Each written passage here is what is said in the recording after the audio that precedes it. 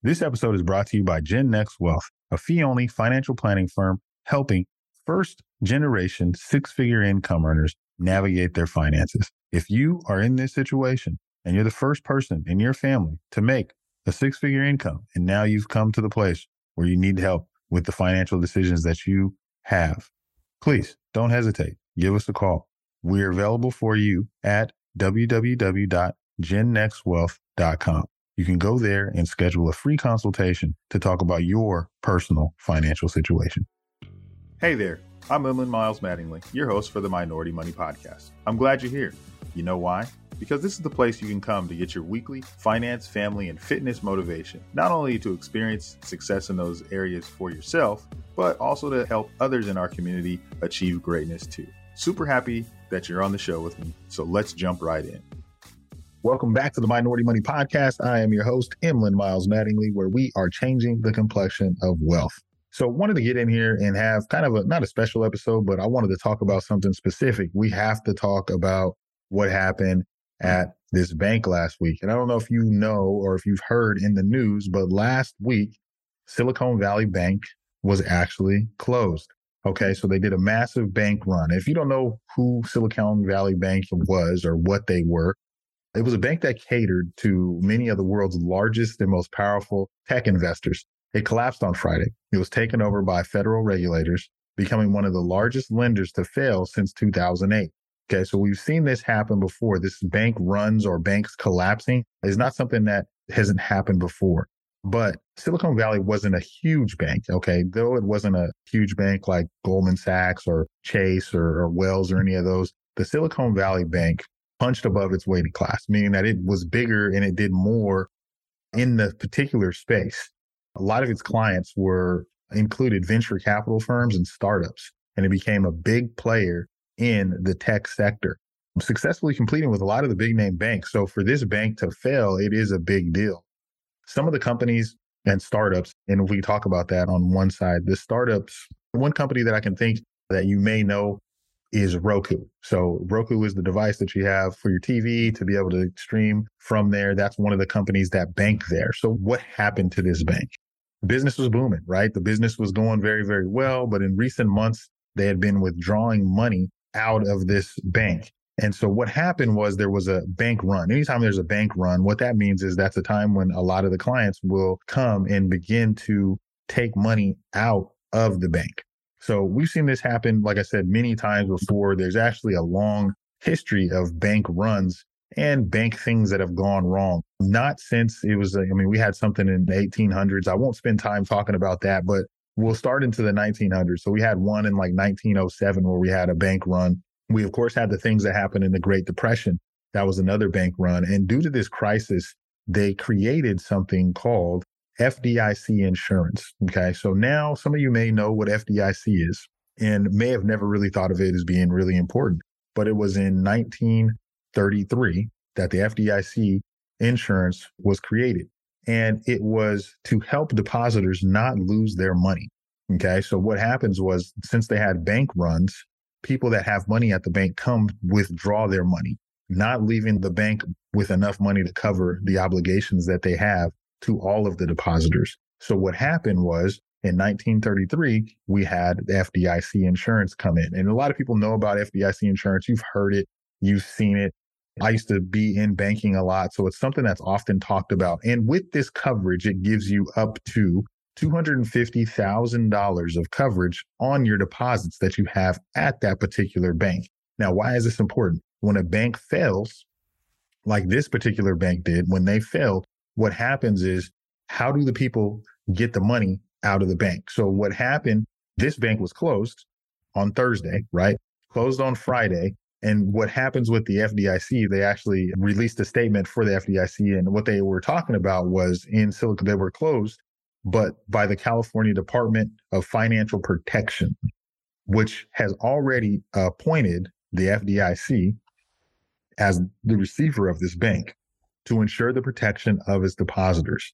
So after that, now they will make the new bank to take care of to take care of all of this stuff that's going on in the bank now with the people that still have money there. So they created the new bank through the insurance called the National Bank of Santa Clara. at the time of closing. So they are immediately going to receive all of those deposits to that bank. Now, what happens there? There was about 17 branches that they had for this bank. The main office was there in Silicon Valley, and they will begin to distribute these funds for these people. They had approximately $2.9 billion in total assets. So this was not a small bank. So any customers that have money over that amount, now you can get more than $250,000 worth of coverage out of one person or out of one account or multiple accounts, if you will. The way that you change that is by doing the titling. But let's talk a little bit more about what happens. So when this happened, this can really impact the businesses that banked at that bank. Think of it this way. If you had a payroll company, right? Say, typically people get paid on Fridays, right? That's a pretty fair statement. And if you were paid on a Friday after this bank had closed, then you probably didn't receive a paycheck. And this is why it's important to make sure that you bank at banks that have FDIC and coverage, because that happened on Thursday. Now this Monday, people are able to get that money because FDIC has come in and begin to take care of the deposit relationships. Now, what does this mean for you in the future? This is the first bank that has failed.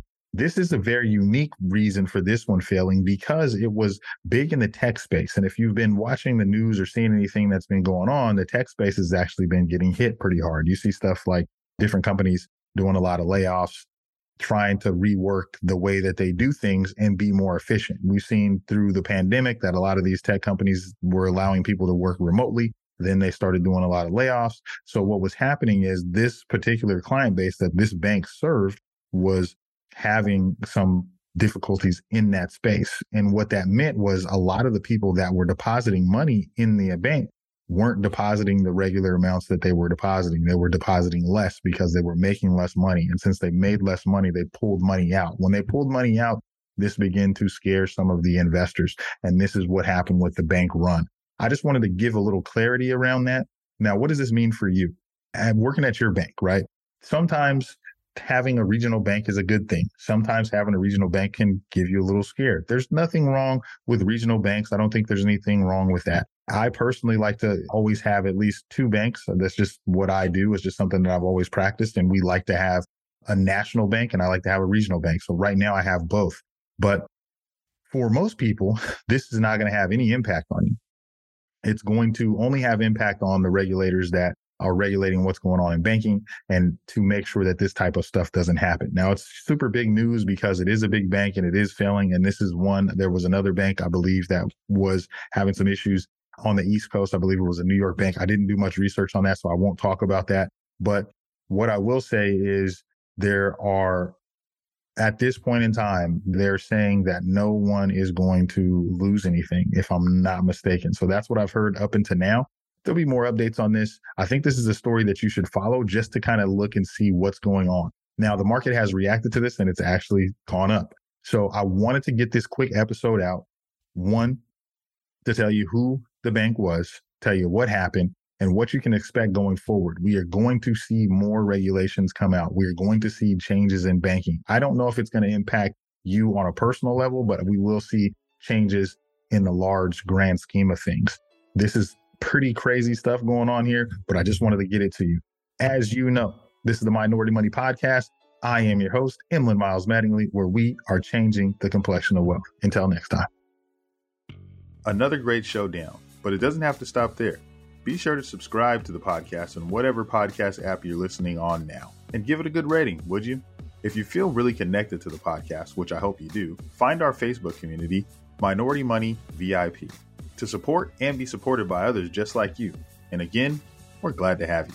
While this podcast is meant to inspire and motivate you to live your best life, it can't be your complete one-stop shop. I know, that really sucks. But I don't know anything about your specific situation. So please reach out to an attorney or CPA, or you can reach out to me, a financial planner, to help you with your specific situation. To get a hold of us, please reach us at fan@Minority Money Podcast. That's FAN@Minority Money Podcast, so we can get to know you there.